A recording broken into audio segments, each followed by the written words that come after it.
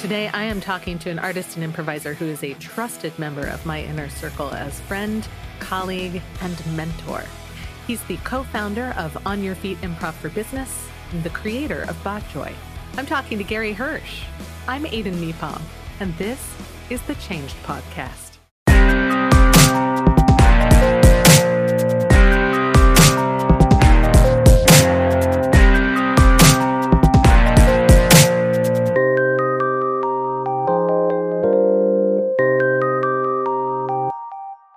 Gary Hirsch, thank you for being on the Changed Podcast. Thank you, Aiden. This is a pleasure already, and we haven't even started. I'm really excited that you're here, that you're game for this. It's a totally different way for us to interact because we typically interact around work stuff. Well, we just interact a lot, don't we? But we haven't interacted in like official capacity where you're like, hold on a minute, I'm going to hit a record button and then we'll interact. It's exciting. Yeah. So most of my listeners know that in addition to being president of Art of Change, host of this podcast, I'm also a senior facilitator at On Your Feet, which is your company. Well, so you're my colleague, but also you're kind of my boss. Yeah, sometimes. I thought that was going to come up already. It came up really a lot quicker than I thought in this interview. I'm not comfortable with that term. However, it is accurate. Oh, why aren't you comfortable with that term? Oh, I don't know. Just the whole idea that my own self-image isn't that I am a boss of someone. Like even like it just happens to be true. But yeah, that's all. I will say that I feel like we tend to be more collaborators on the work that we do. Yeah. At least it feels that way to me. I always feel invited to bring my best ideas to the table, which is something I value highly. All right. Well, then let's just keep the B word. Let's leave it there. And we'll just, no more boss. We're just colleagues. Just colleagues. But also, I mean, okay. There's so much. Okay, here's what I think people will find really interesting, is that in addition to doing the stuff that On Your Feet does, which is bringing less fear and more joy into people. You got it in the right order this time. I did it in the right order. It's not as effective when I say more fear and less joy. That would be people are really turned off. Wouldn't that be a bad tagline for like a consultancy? Like, we will bring you more fear and less joy. You should hire us. More fear. Do worse. You know, we've been around for what? On Your Feet's been around for 20 years. I don't think we would have made it in that capacity with that tagline. You know, I hang out on LinkedIn a lot and I see a lot of hustle language, and there's a lot of like, do better, make more money, be more successful. And it's like, it is the temptation to troll is really strong in me, to literally have taglines like that are like, be less than you're capable of. Sure, realize half of your potential. Exactly. It's like those, do you remember, I'm dating myself, or I don't know the age range of your listeners, but of course those anti-motivational posters that existed. Like, you know, it's like that. It's like, and I love those things. They were great. It's like, don't bother hanging in there. And they show a cat falling or something like that. When you're out of lemons, that's the time to go to the grocery store. Yeah, sorry. No. Exactly. Yeah, bring them back. But in addition to all of that, I think what people, I know that I find your visual art to be particularly inspiring. And so I wondered if you might talk a little bit about Bot Joy. Oh, wow. That's cool. Thank you. Because it is kind of where the joy is coming a lot from these days. So Bot Joy. Bot Joy is this really wonderful project. I say it's wonderful because it continues just to provide all this amazing surprise and joy and delight for me and other people. But let's face it, I'm just talking about myself for a minute. So it's like this surprising thing that thousands of other people seem to love too. But I still love it, even though I sort of started it. And so here's what it is in a nutshell. You mentioned On Your Feet. There's intersections of all my life, right? So I split my life as a consultant, I guess the way to put it. I run On Your Feet, which works in sort of the business world, but I'm also a visual artist and an illustrator, and it's very near and dear to my life. And if you go to On Your Feet, you'll see a lot of illustrations. So I like to do a lot of crossover between the two things in my world. So about 14 years ago, On Your Feet created this notebook, which I think you probably have seen and know, but I'll describe it to your listeners that haven't seen it. Imagine just basically a really sort of nice spiral bound with an embossed cover of hard cardboard, but beautiful green or red. And then you open up the pages, and it's mostly blank pages, except every third page, and I know this because I had to wrestle with the layout, is a doodle, something that I've drawn, with a prompt in it. And the theme of this notebook and these prompts are how to co-create with the world. So, for example, it might be a picture of a small child holding up a pair of glasses, and the prompt might say, next time you go buy a pair of glasses, let someone else pick them out for you, right? So that's a little way to co-create with someone else. So one of these doodles said the following. It had a picture of a robot, and it had a picture of a little person in it. And it said, imagine if you walked around the world being followed by a giant, invisible, imaginary robot that would give you outrageous compliments every time you did something cool. And then it had a picture of this robot, and it was looking at this little kid, and the robot little prompt said, nice pants. So it was like giving this kid compliment on his pants. And it's just like one of 23 doodles in this notebook. And we gave them out to clients, and we gave them to about 500 people got this notebook. And the weirdest thing happened, which was people kept calling me back or emailing, telling me what their robot told them that day. So this outrageous compliment thing was working. Like someone would say like, yeah, it was cuckoo. So this one prompt spawned a whole bunch of interest. Like, you can't believe my robot told me I was really smart in that last meeting. And I was like, oh my God, people think, it works. So to fast track this, I decided to make the robot real. And I, with a lot of process, which you can talk about some other time, I put them on dominoes. So little doodles of robots on dominoes that would serve the same function. It would give you outrageous compliments. So we made joy bots. And then I was like, what if they did some other things like gave you courage? So then I made brave bots. And I donated those to kids in children's hospitals, and they really grooved on it. And then this whole thing just sort of exploded. And then about 8 years ago, I kept getting these requests because I was donating them to children's hospitals. I get this request to, excuse me, Gary, in an email I got from this hospital in Connecticut. I hear you donate these wonderful robots for kids, and it really helps them in the hospital. Could you send us 5,000 of them, please? That's so many. Like, no, it is. Yes, it's so many. And who wants to say no to like a children's hospital? Like it was like the worst feeling to go, I cannot do that because I won't have a life if I draw 5,000 domino robots for you. So this was an epiphany where I decided I should invite the world to steal the idea, which is literally what I called it, and learn how to make their own and get more joy and love and bravery out in the world through art. And that is my long definition of what Bot Joy is. And it's murals now, and it's thousands of people making them, and there's lots of things you can do and see with them. I keep a joy bot in my purse. Yeah. Does it talk to you? It. Does it say, nice job? Is it muffled in your purse go, nice job, but you can't hear it because it's in your purse? Yeah.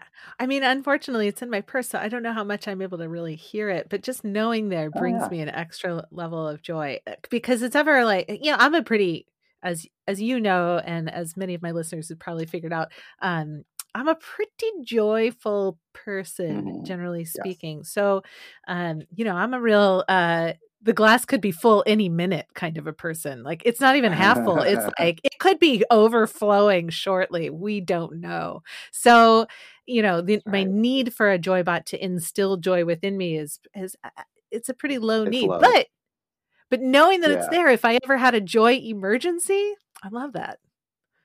Boom. Well, it's funny. So those of you can't see this video, but I'm literally, during this interview so far, I'm holding on to this Joybot, which I'm now showing to the camera for those of you that would see it someday. But I'll put a screenshot of that in the show notes. Yeah. Okay. There you go. They help. I think they're helpful, and again, it's become a real source of joy for me, because now I just go to a hashtag. Me being the internet and social media literate, I figured out how to use one, and I go to like hashtag BotJoy, and and then everyone's projects pop up. But also now that pops up, which I found real joy in, is that there's sort of BotJoy is now a hashtag for a Korean sort of K-pop band, and so I'm getting my robots and a bunch of like K-pop imagery of women and boys and girls and everyone else just sort of looking mournful and also a bit contemplative to the camera, which I don't quite get yet, but I'm going to try to figure it out. There needs to be a collaboration there. I would love Don't you think? That'd be so I would cool. love to see that happen. Like I would. Out of curiosity, what number is that? Oh, right here in my hand. Yeah. This is 59,042 out of infinity. Boom. That's a lot of bots. Domino drop. Yeah. I don't have much of a life. I just sit around and doodle on dominoes. It's therapy. I mean that seriously, because when I draw these robots, I line up like 100, and then I put on, books on tape or the Change podcast. Listen to it over and over again while I'm drawing my dominoes, and I just leave my brain for a bit, and it's really nice. So it's a nice thing to do. That's amazing. Yeah, that's amazing. So speaking of change, that's a story already of going from one thing to the whole nature of it changed just in doing it. It grew, it changed, it morphed, it became so much bigger. Yep. By design, I think I wanted to create something that would allow for that to happen, because I'm not a change junkie, because change sometimes scares me, but I'm a surprise junkie. So I like good surprises in my life, and I like BotJoy is a way to set up structure for that to happen a lot. What scares you about change? That's a big statement. Oh God, okay. Yeah, well, let's go. Well, I was like, okay, wait, when do I see my therapist? Is that today, or is that, didn't I just do that? Well, yeah, what scares me about change is not the change itself, it's the anticipation of it.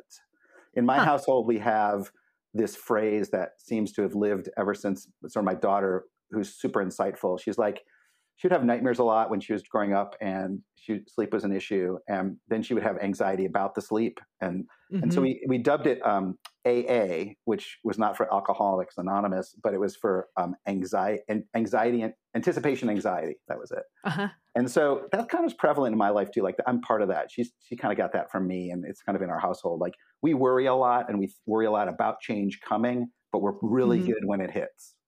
So maybe that's helpful. Interesting. So there's the sort of uncertainty lies ahead, and that feels anxiety producing. But then once it's there, you're like, now this is what's happening. Exactly. It's not uncertainty anymore. And I think that's my attractiveness, attractiveness to improv. It's why I am attracted to improv.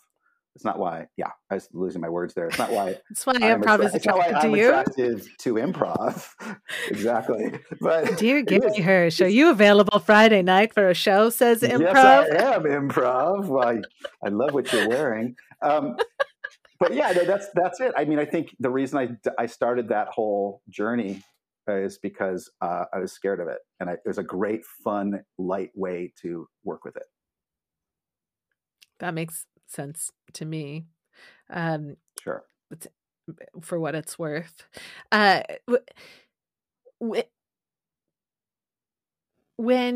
I know it looked like I froze, but actually I just froze in contemplation. I could tell that. And you'll probably edit that out anyway. So I will, in fact, edit that out. That is definitely going to be cut, as will this statement about cutting as will this part right Unless here. I decide to leave it in, which will be a... You're going to edit out the part we talk about when we talk about editing. We'll see. I can't wait to see the final product of this, if this makes it or not. Let's do this instead. I was going to follow up on that, but I think instead I want to play a game. So let's play a game. Yeah. This game is called Aiden Asks You a Bunch of Questions, and then you try and answer them as quickly as possible. Rapid fire. Okay, I got it. Yeah, it's the rapid fire round. Are you game for a rapid fire round? Some of these questions may be familiar. I'm game for the game of rapid fire, potentially familiar questions. Okay, great. Cake or pie? Pie. Why? Oh, I thought quick meant concise as well. Quick is concise, so let's see how you do on the follow-up. It's wetter. It's a wetter experience. The best answer I've had so far. What's your favorite kind of music? Ooh, really dependent. Right now, I can't stop listening to every single album that Boston from early 80s have cut. except the other day I was locked in on musicals. So there is not a right answer there. It's going to depend on something like sunspots or something. I don't know what it is. Remember when travel was a regular thing? I think it will be again someday. Imagine you get on an airplane, you sit next to a stranger. Do you put your headphones on and pretend you are invisible? Or do you engage in a conversation? Absolutely. I'm that guy. I'm that guy you, if this is you, do not want to be sitting next to, because I'm just looking for a cue to connect. And by the way, I do it now anyways, not on the airplane. That's what dogs are for. Dogs are to help you connect with other people who have dogs, which there's a lot of them out there. And so, no, I am so the connect. I'm like, hey, I read that book too. Or do you like that book? Or I don't know how to read. Will you teach me? Whatever it is, I'm that guy. I happen to know that you do know how to read, though sometimes there's some questions, there's typos in the But I would email. even lie to connect. See? Yeah. Wow, that's impressive. If you had to choose between one favorite outfit for the rest of your life or a different outfit every day, but you never get to wear the same outfit twice, which one do you choose? That's such a great question. Before COVID, I would say, give me a different outfit every day. Now, I just want those really nasty sweatpants and t-shirt and never get on Zoom. So let's see what happens post-quarantine. Maybe I'll switch back. All right. Furniture arrangement. Are you a let's rearrange the furniture often to get a fresh look in the room? Or are you a this chair has a home and it's where it will live until it dies, I die, or the house burns down? Right. See, previous conversation about change. Furniture stays where it is.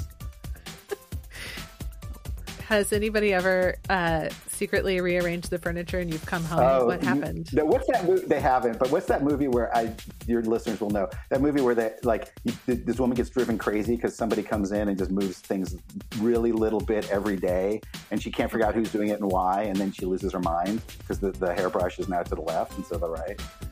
So no one has done that, but if they do, I would probably lose my mind. I mean, there's that Twilight Zone episode where the creatures that move things from one second to the next leave something behind, and they have to go back and get it. Is that like an old Twilight Zone? That's yeah, one of those old ones. The old check ones. it. I don't know that one. Very good. All right. Last question. Read any good books lately? If you call listening to books reading, I do. Okay, because that's controversial, and I understand why. I think there's different parts of your brain working on that. Here is the so embarrassing truth. I have not been able to read a book really straight through for a year. I cannot read during COVID. Read. I've listened to over 100 books. Whoa! Easily. That's a stark contrast. Yeah, because it is, and it's my attention span. I bet there's a lot of other people who could potentially relate to that, except our colleague Brad, who we both know, who's read 70 actual books already. Paper. Paper books. So gosh, there are just so many. This is where I wish I could just tell you the best thing. You know what I've really enjoyed is I've been re-listening to A Prayer for Owen Meany, which is John Irving, and it's just such a delightful read. Another one is called The Highest Tide, which is a book by an Olympia author whose name is escaping me right now, which also is similar. It's about these sort of coming of these boys, mostly both of them are boys, who are just sort of like runty and sort of picked on, and then they just kick some major ass, and they're just wonderful humans. And so, I don't know, that seems to be a theme happening. Nice. Thank you for playing. Aiden asks you a bunch of questions and you answer them as quickly as possible. Hope that was quick and verbose. As quick as any other guest has been. Okay, good. Am I winning, by the way? And am I winning? Yeah. Sorry. Okay. That's what I meant to say. You won. Congratulations. Yes! You have won a continued conversation on the Change podcast. So we dipped a little bit into your thoughts about change. Here's what people may not know. One of the reasons that I chose storytelling as a way of looking at this broad idea of what does change mean in people's lives? What does it mean when we think about change? or being changed or inspiring change in other people. The reason I chose storytelling for this podcast is because of you, actually. What? So like, it's not like a heavy thing to lay on you. Yeah, well, the whole idea of I like story that there was like this as sort of like meaning. pause. Yeah, I left that in there in Oh, purpose, a yeah. little dramatic pause. The whole idea of story as meaning is something I learned from you, from some of the values to action work that we do at On Your Feet. But this idea that by telling stories, we get a bigger picture of what a word means to a person or a phrase. And so that's one of the reasons I've chosen story. Well, I wondered actually if you might talk a little bit about the relationship between story and meaning. Sure, and I'd like to pay it forward the compliment or the recognition you just gave me on that idea that story is meaning, because it is not my original idea.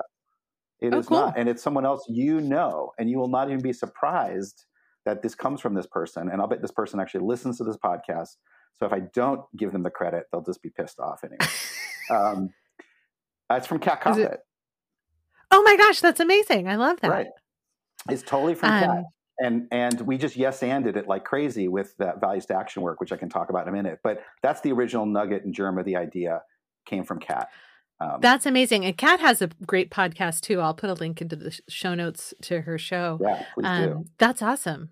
That's awesome. So I've been really inspired by Kat. I haven't talked to her in a long time, but we see each other now and then through different conferences and stuff. But early on in the work, we're talking early 2000s, I was really moved by that idea that story is meaning. So here's what I think that means. Can I say that in the same sentence? When you hear a story, there's the facts and there's the feeling, but there's always this moment where you go, okay, what is that trying to tell me? Or what did it tell me? Like there's something underneath it. And the way to think about this, and the way that I thought about it a lot, I started thinking about it in terms of organizations and in terms of the way that groups of people behave, and individuals too, both of them. I think, how do people behave and what's the relation to story? And so this idea of sort of values to action through story came about. And a really quick way, easy way to think about that would be, we got hired by the major professional NBA basketball team here in Portland. This is how I could get to skirt any kind of legal issue by never saying their name, but I can still say everything else. But that's not actually true. I didn't sign anything. We can just say it. But this was years and years ago. And they were like, how can we help this organization connect with the community? And they hired a marketing and a PR person. And that marketing PR person said, look, I'm going to go out and just talk to the community and see what they want in a professional basketball team. So they did. And they came back with language, as marketing and PR people do. And they came back with, you know what? The community wants a basketball team that is connected to them, that is confident, that is different than other basketball teams. So then they had this choice. They could just go ahead and make a bunch of ads that said, we are the Portland blah, blah, blah, and we are different and confident, connected. And they could just do all the marketing, but the action or the behavior within the organization wouldn't have to change a lick. And if that's true, that becomes a disconnect, because then people hear one thing, but they see behavior that's different. Mm-hmm. But these guys were smart and wonderful, and they hired us, which sounds really cocky, but I think it was a good move, because what we did was we went around the organization and looked for the stories that back that up. Where are you confident and connected? And where are you not? So it became looking at story as a way to verify things that you care about. And we call those stories of fact when you're sort of living that, and then stories of contradiction when you're not. And then there's stories of possibility, which are things you're not even doing, but you can sort of imagine doing, and it becomes a place for rich sort of white space. So this became, and still is, as you know, because you've been involved in these programs, an initiative, a pretty strong sort of cultural storytelling initiative that we use with organizations. And it really came just from that. It started with that phrase, story is meaning. That's amazing. So when I invited you on the show and I asked you to identify a story that represented this idea of change in your own life, I'll often ask people to think of a fork in the road moment or a pivotal moment or just a moment after which everything changed. For some people, they come up with 1,000 stories, and it's really difficult to pick. So they end up wanting to tell the story of their whole life. I'm curious for you, other people, it's like they're really struggling to come up with any stories at all. I'm curious for you, right, how easy or how hard was it to come up with the story that you will be sharing with us in a moment? Yeah. Well, the answer is I'm the former, which is there's many, many, many, many that come up for me, which is exciting. Like just noticing that was like, that's cool. Look at that. That's where that happens. I mean, it's a wonderful exercise just to reflect on finding those. And when you do, you sort of pause and appreciate that they existed. And there's a whole different reasons why they existed. Like some of it is complete chance and coincidence, which seems to be the theme for me. But sometimes it's deliberate and designed and strategized. But that was a really fun thing to do. So I found a lot of them. Awesome. Well, I'm excited to hear the story that you've chosen. Okay. So Gary, if you would please share with us a story from your real life of a moment after which things changed. Here is my change story. We are back in Portland, Oregon, where we are now, except it is the year 1996. Youngsters who may have no idea what that year looked like. We do, and I do. And at that moment, I had moved to Portland about 4 years ago. And Portland was this sort of ridiculous magic city for me. I grew up in the Midwest and Cleveland, Ohio, to be specific, and left as soon as I finished grad school. My mom threw a dart at a map of the West Coast, and it hit Olympia, Washington. And she looked at me when I finished grad school, and she said, "I'm moving there. Do you want to come?" That's who my mom was. She was that kind of she's amazing. And I said, yeah, I'm done with grad school. I've got this degree as an art teacher. I don't know what I'm going to do with it. I'm not even interested in teaching because I did my student teaching back at my old high school, which was the most sort of just soul-crushing experience because I got to be in the back room 4 years after I graduated with all my old teachers who were just like smoking cigarettes and just bad-mouthing all the kids. They were just miserable humans. So I was like, I don't want to be an art teacher. I'm going to get in my car with my mom and drive to what I thought was Olympia, Washington. So we drive out to Olympia, but on the way, we get to Olympia, and Olympia's like, But then on the way, we'd been through Portland, like, that's kind of cool. So she just hits in reverse and goes backwards down the I-5 corridor, not really, all the way to Portland.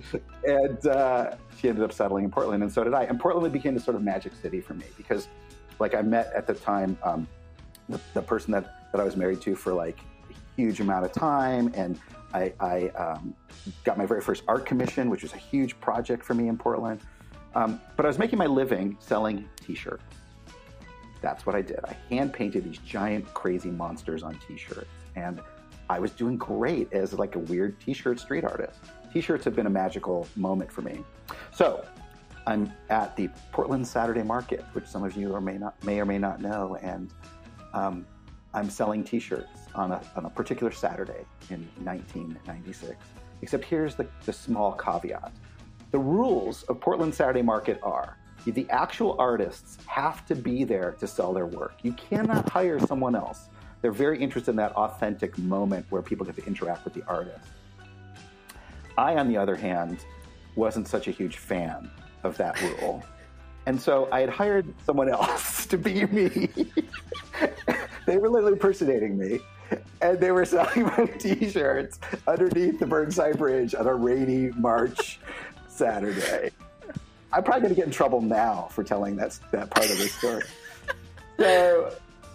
So this is, I know about this happened in retrospect later, but this sort of balding British guy comes up to my T-shirt stand and gets really into the shirts. Like, this is amazing. Except he uses the accent. This is amazing. That's not a good one either. You have to help me with that. And so not one of my fortes is accent.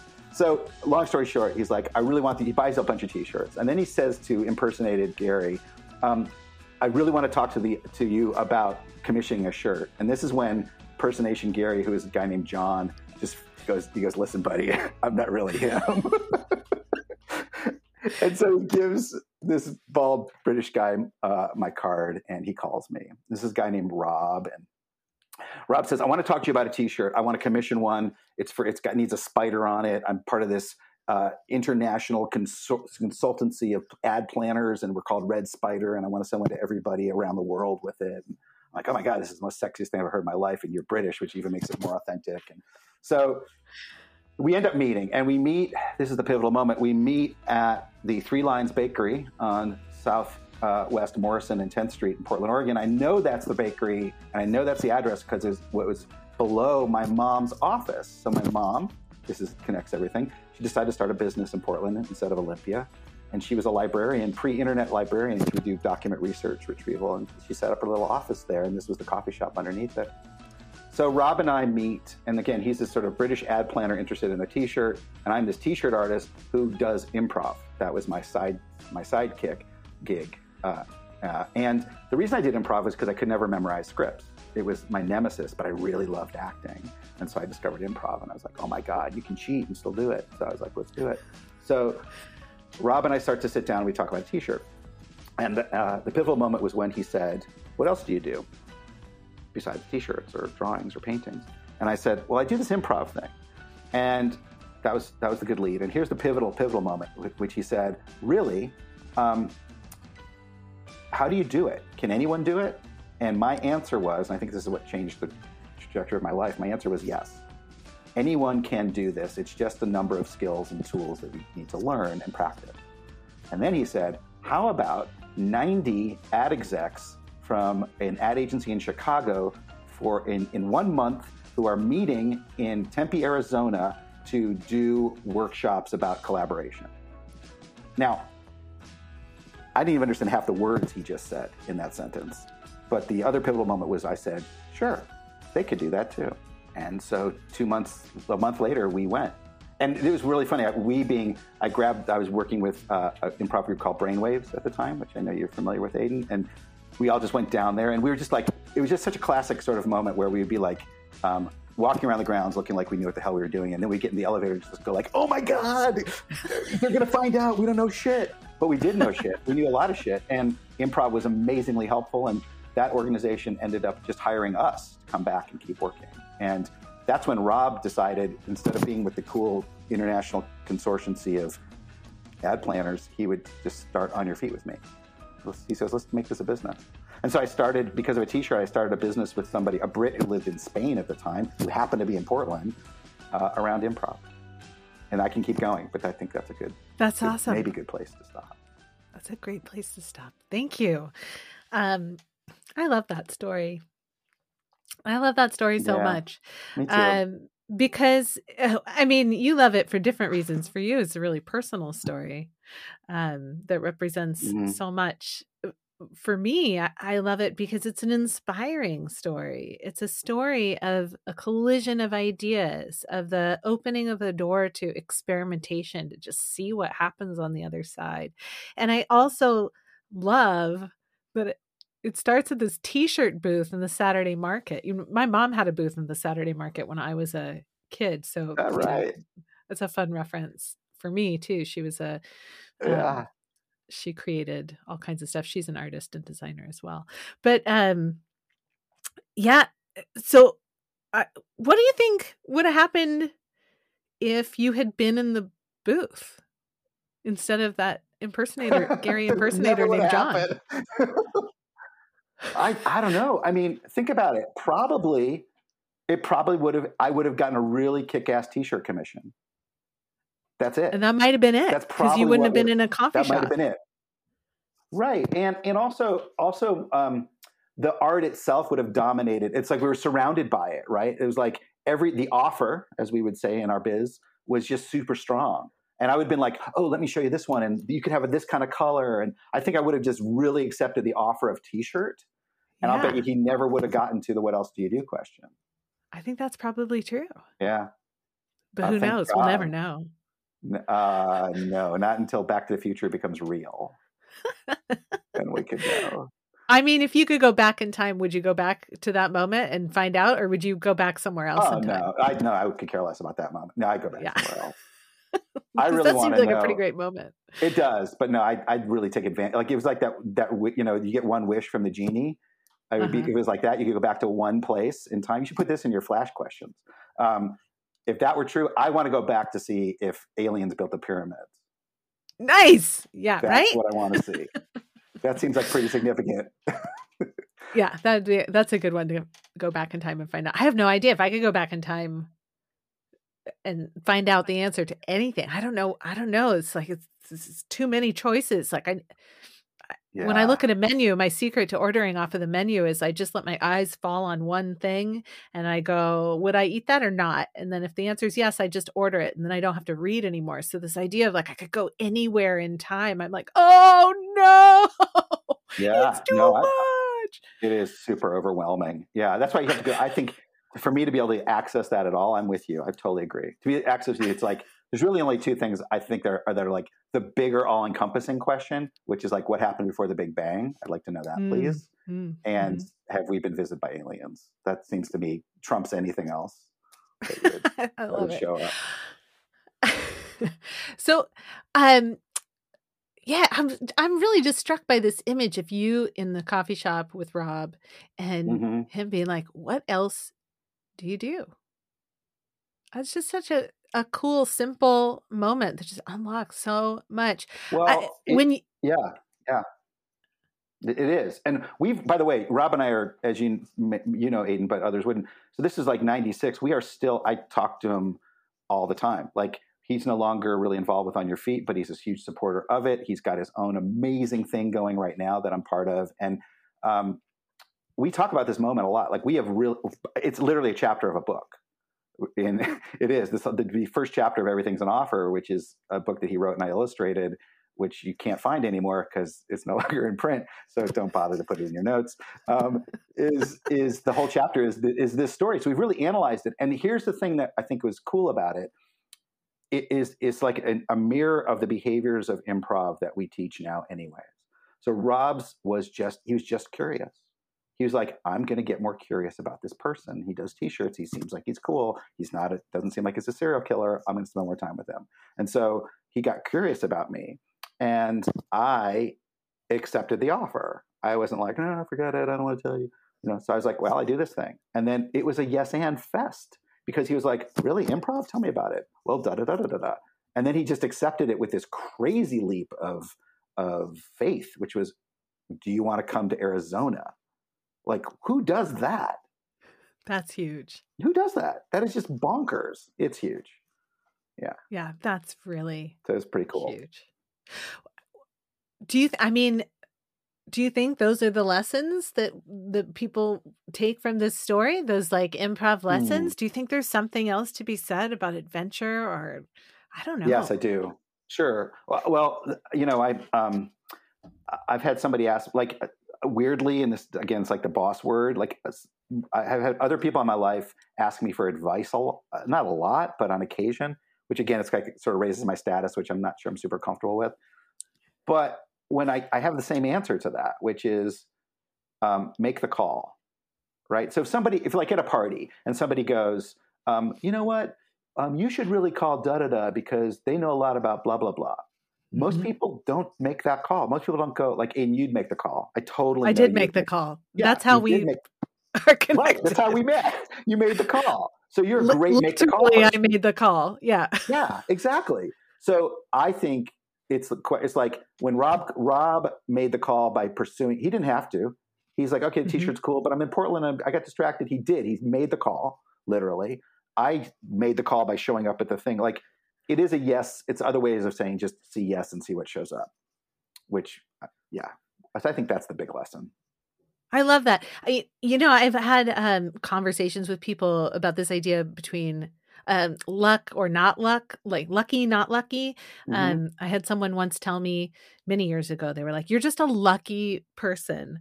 And I'm an unlucky person, is what they said. And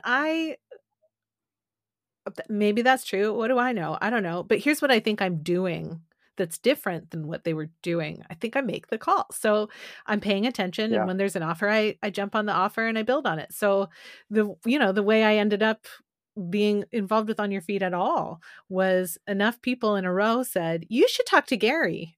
And and I was like, okay, so I sent you a 1-sentence email that said Shayna and Julie and somebody else, Eric maybe, suggested that we have a conversation. Do you want to get a cup of coffee? And you were like, yeah, that sounds great. That was how that all started. And then the next thing I knew, you were like, why don't you just do your work in our office? Right. Yeah. Which was another weird. I mean, being the operative is just the coffee part. Maybe that's the commonality. Maybe you just have to have coffee with people. It's not make the call. But no, you're right. But it's make the coffee. But you're right. It is a very similar. I think that pattern, if I had to really think about it, that pattern exists a lot in my life when it comes to, as you would call maybe luck, or I might call just success. Well, I don't call it again, luck. That goes back to, no, you don't. But I think people do. Yeah. I don't think it is. I do not. No, luck just tells you like it's out of your hands. And I think you get in position for luck. It's like you get into the position to be available for it. And I think there's a difference there. I do too. I think it feels lucky. I feel blessed. I feel lucky. Yes. When cool things happen in my life, but I think, it feels like work to make the call, to make the coffee. Feels like work, but actually the reward for just taking that small step is like a really big, easy, wonderful reward, whereas that small step can sometimes be the obstacle people are unwilling to overcome. So this could open up a major conversation, which I don't think you even want on your podcast right now, but just remind me for later. We should talk about the UNESCO. So United Nations now has a new initiative, which is to help people get more future literate, to just be more available to think about the future in a way that is healthy. And I just learned a ton about this, which completely informs what we're talking about. So let's have coffee, the Freelance Bakery sometime. Let's do it. I'll dive into that with you, and you can follow up with something on the air if you want sometime, but it's pretty amazing. I would love that. Yeah. Yes. I definitely want to talk about that. I think people are going to be so curious. I'm going to have to edit out this whole thought. So it's just make people feel like they're missing out. Just edit it out. And this is going to be a 15-minute episode. Cool. Probably just as well. A future of literacy. Is that what it is? No, it's to help people be literate about thinking about the future. Yes. Yes. Yeah. Yeah. Yeah. I love that. Again, I definitely want to talk about that. If you keep this in, this is from Robert Poynton. It's another gift that Rob gave me, which has introduced me to someone who's thinking about this stuff. So everything comes around. I think that's awesome. I think there's this tendency to want to think about the future of whatever, but I'm constantly struck by how the future is already happening. We're in it right now. Nope. Crazy. Right no, now. It's now. Right now. No, well, it's actually, it's going to, but it's now. That's the They Might Be Giants song, of course, which is, this one, right? The They Might Be Giants song, which is, you're older than you've ever been, but now you're even older, and now you're even older, and now you're even older. You're older than you get it. Yeah. I love They Might Be Giants. It's the best music in the world. That's it. To go back on my answer, They Might Be Giants is my favorite band and my favorite music. Do you think that when it comes to change, do you think that those moments, like you identified this moment, but you weren't terrified in that moment of the possible change of going to have a cup of coffee with person, but you were saying before that like the thinking about possible change causes anxiety. Can you connect the dots for me a little bit? Yeah, that's cool. That's great. I don't know. I'll talk and maybe something smart will come out of my mouth around that. Let's see. Well, here's what I think about that. So this is the idea of habit and familiarity around change, right? So going to have coffee with somebody to talk about a t-shirt does not scare me because I had done that before in some capacity somewhere. I've probably not coffee, maybe not t-shirt, but you put them all together, it's kind of the same idea. But as soon as he says, would you go to Tempe, Arizona and run a workshop with a bunch of ad consultants? I say yes, but my heart is going fum, fum, fum, fum. Like that starts to get scary. So okay, that makes sense. That's the difference there. I'm not afraid. Like if I was afraid of every change, I'd never leave the house. I think it's about, in particular, I think there's a nuance here. What is the kind of change that is good for you, but scares the shit out of you? That's the thing that is, I think, an interesting space to be in. That's like, wow, push me, pull me. It's like a Dr. Dolittle thing. So, yeah. Well, as we're bringing things to a close here, what are some final thoughts you'd like to leave people with after listening to these stories and this conversation. And I have one more thing we might do after you answer this question. Well, honestly, I think we've hit them. So I'd be trying to drag out trying to sound smart, but it's like make the call, I think, is a great one. I think get yourself in position for great luck versus just hope that it'll show up, I think is another really good one. I think don't be afraid of accepting the offer beyond what you think, beyond your imagination, really. Like when you say yes to going to Tempe, Arizona with a bunch of ad execs, I didn't even picture what the hell that was. I couldn't even imagine it. So, and now I do this, been doing it for the last 20 years. So let's try those three. Thank you for being on the show, Gary. I always enjoy talking to you, but I'm really excited to get to share your thoughts and stories with others. And so, yeah, I really appreciate you being here. I love talking with you too, Aiden. You bring joy to my face every time we chat. Here's a little joy in your face. Boom. Damn. Thank you, Aiden. Thank you.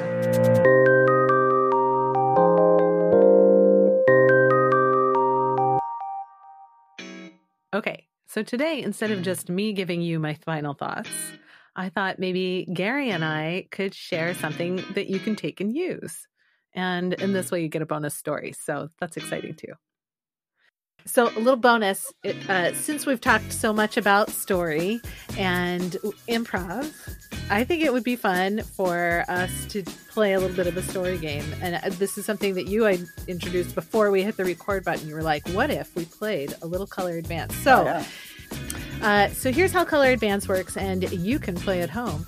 Not with this particular story because you'll be listening, but try this with your friends, your family, your loved ones, with whoever. Try this at work. The way it works is when you want more detail, you say the word color, as in color in that moment.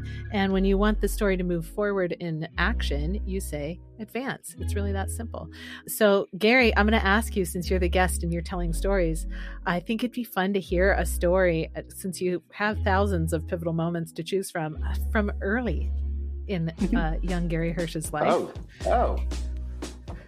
Sure. You may be imagining this story because you may know this story, but I'm happy to. I don't know. Is it I don't know all your stories. What was that? Don't you know all my stories? What's wrong with you? I know that story. All right. It was a pub. Yeah, I'll tell that story because I can't think of anything else. All right, here's a story.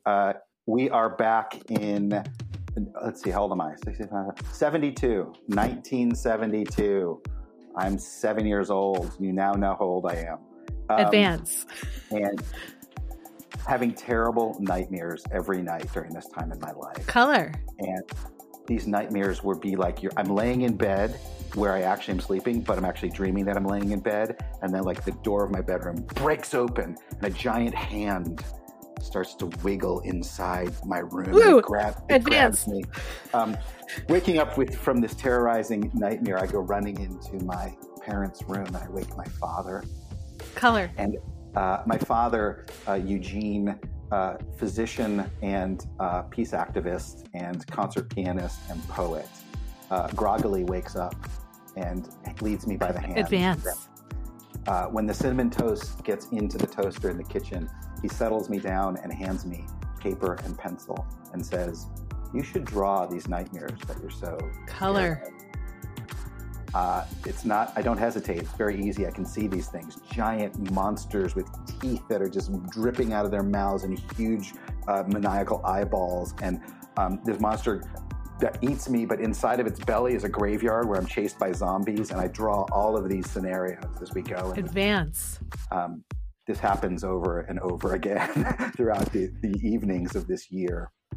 Until one evening, my dad said, well, this evening, now I'm just going to make it up because I don't actually remember what happened this particular evening. But let's say one evening, a particularly terrible dream, and I'm drawing. And I do know this. My father and I start to co-create the names of these monsters. So we're sitting there and he's like, that's cool. What should we call it? I go, you tell me. So he writes down like lamppost monster because its eyeballs look like a lamppost and stuff. So one evening we're starting to co-create and he says to me, if you draw these things, you create them, which means if you erase them, you can make them go away. Advance.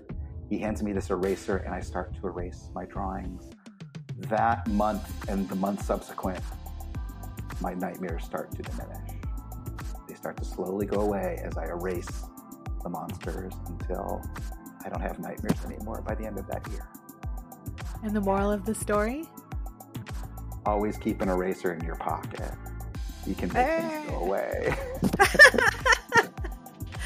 And that's how you play Color Advance. Also an amazing story. I love that story.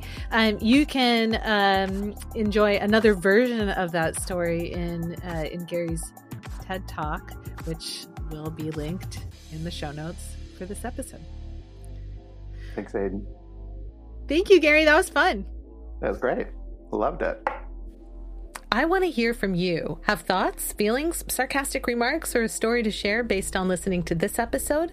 Help me keep the conversation going. www.facebook.com/groups/ChangeHub.